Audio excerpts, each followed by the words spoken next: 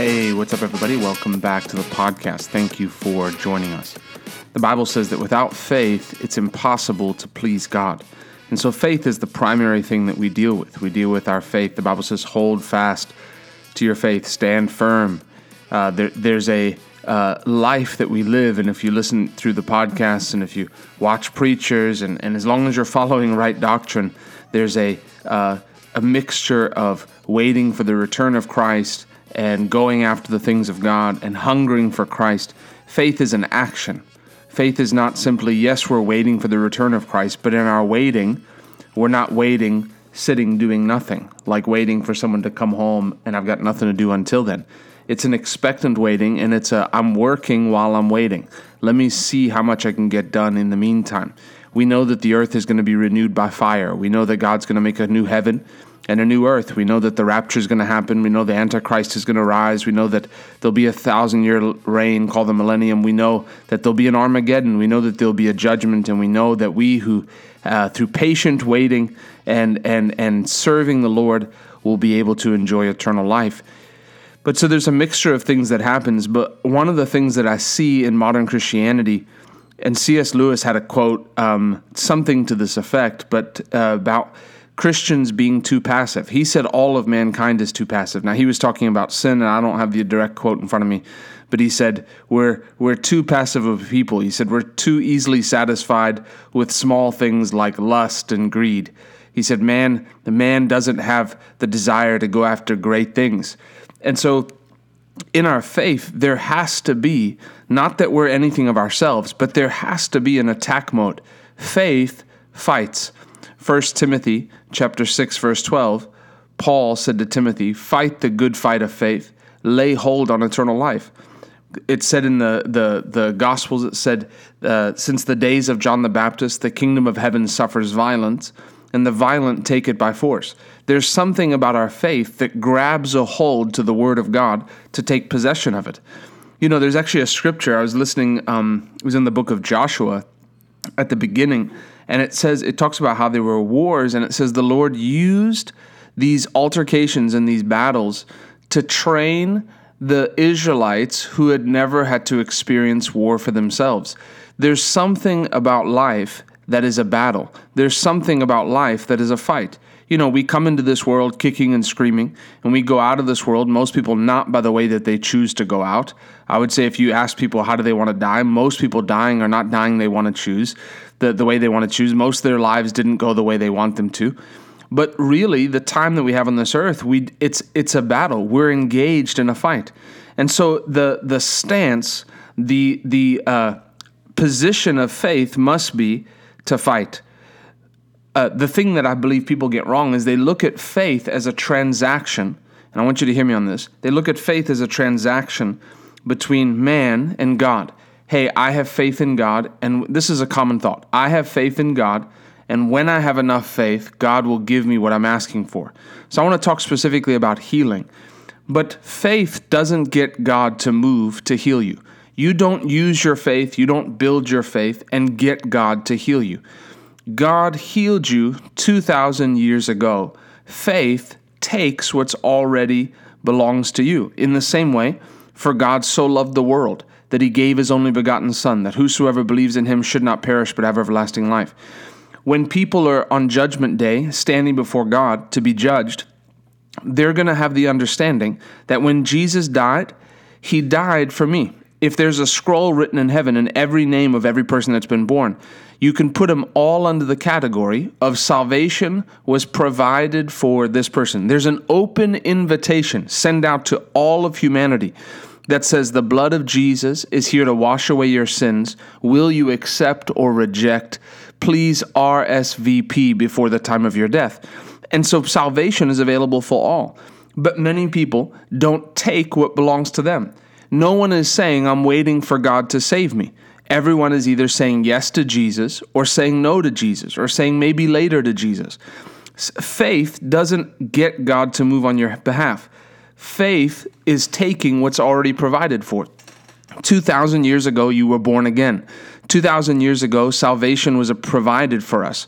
for the human race. There's no name under heaven and earth by which man can be saved but by the name of Jesus. It's the only name for salvation for mankind. And so it's the same way with healing. It's already provided for. You don't get strong faith and then, okay, God steps off his throne to heal you. It's that you appropriate what's already yours.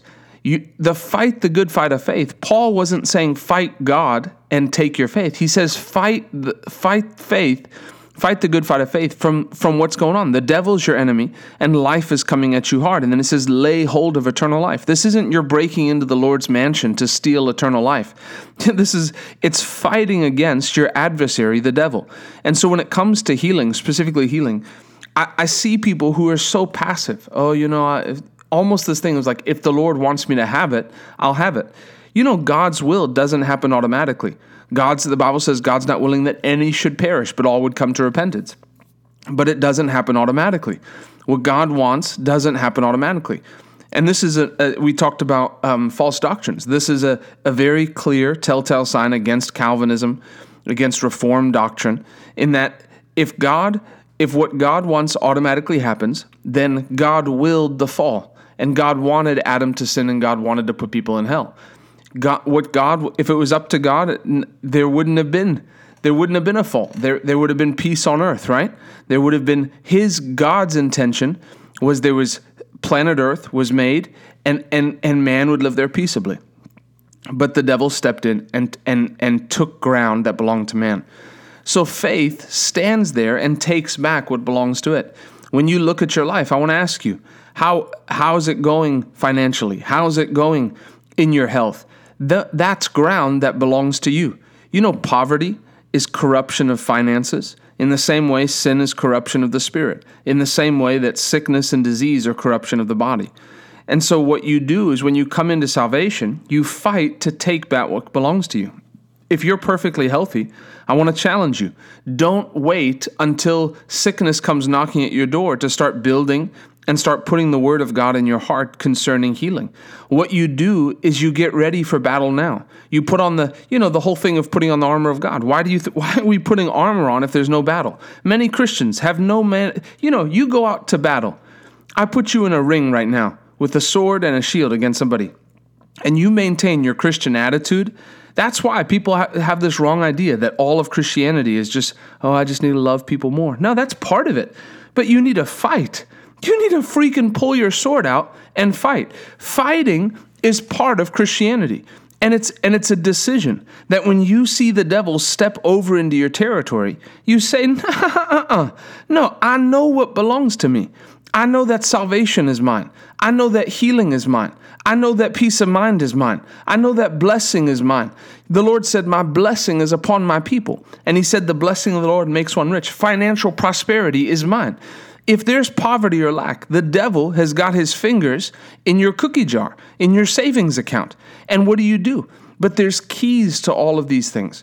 So it takes knowledge to understand. Number one, when your eyes are open to the gospel, that the devil's trying to send you to hell, God's trying to make a way for you to go to heaven, it's up to you to decide and cast the deciding vote. And so what do?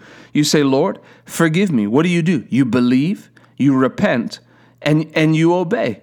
And then you continue in the word. It isn't that the moment you pray a prayer of salvation that heaven's guaranteed to you. You can backslide. You continue in the word. And so what do? You move forward. It's the same thing for healing. What do? You believe, number one. You believe. Number two, you act on the word. Number three, you obey God. You step out on the word of God. The Lord will prompt you what to do, but you fill your heart with the word. And you act. Faith without works is dead. What about poverty? Well, to come into abundance, you believe what the word says. You have to know that blessing is yours. Number two, you have to obey God. You have to be a soul winner, I believe. Seek first the kingdom of God. And then you have to give. You have to work as well. You have to work. The Bible says if you don't work, you don't eat. And so there's keys. So it isn't just one or the other. It isn't just, I give and the Lord's going to bless me. No, you give and you work. You give something that the Lord can bless. But there has to come a heart attitude of I'm willing to fight. I'm not looking right now. If you're in a fight of faith, you don't need comfort. You don't need comfort. You need to be provoked. When it's time to fight, I've never been in a fist fight before, and I'm glad for that. But it's like, a couple weeks ago, I went to go to a funeral. Try not to go to those too often. Went to go to a funeral, and I walked in. Adjacent to the funeral home was a small park that was right by the parking lot of the funeral home. And I walked in to throw a diaper away, a used diaper. And in the park gate was closed, but it's a small little park. In the park was a family with a dog. And I just walk in the park, and I go and I throw the thing. And then I start hearing this barking. Ruff, ruff, ruff, ruff, ruff. And the dog starts running at me. I've been around dogs long enough that I know I just stand still. This dog runs up to my leg and bites me in the leg. Like I'm about to do a funeral, so I'm wearing dress clothes, right?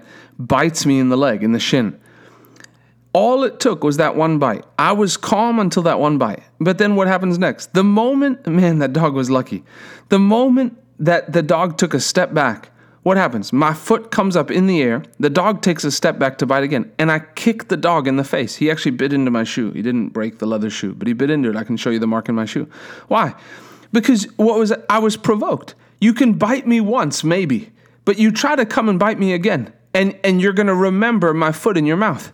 And that's what it takes. When the devil hits, you can't take this passive thing of like, God, I'm waiting for my healing. No, God provided your healing 2,000 years ago. You look and you say, devil, I refuse to stay here and let you do this on my body. Sickness, I adjure you in Jesus' name. Sickness, I cast you out in Jesus' name. You get violent in your faith. You have to understand, this is territory that the devil is trying to take from you. There's a fight to your faith. It isn't just looking to God to heal you. Here's the thing. God is compassionate. If God was waiting to heal you, then he's not compassionate. Because honestly, if it was within my power and you came to me and said, Ryan, heal me, and it was within my power, I would heal you right away. I wouldn't say, wait 2 weeks. This is where people get strange doctrines of like, well, I'm just waiting on the Lord. The Lord's trying to teach me a lesson. No. And then they use Abraham as an example. Yeah, Abraham, you waited 25 years. No, he was waiting for something that hadn't been provided yet. We're talking about something that was provided 2,000 years ago. You go after it in your faith. Father, I give you praise. Lord, you are my healer. You are Jehovah Rapha. Lord, I right now, by faith, I anoint myself with oil. You go after it. You fill your heart with the word. You understand this isn't a fight with God to wrestle healing from him to give to you. You take what belongs to you. Healing is yours. When it comes to sickness is a work of the devil. You adjure sickness. Cancer, you foul devil. I cast you, spirit of infirmity. Right now, in the name of Jesus, I cast you out. Come out of God's people in Jesus' name. You get aggressive.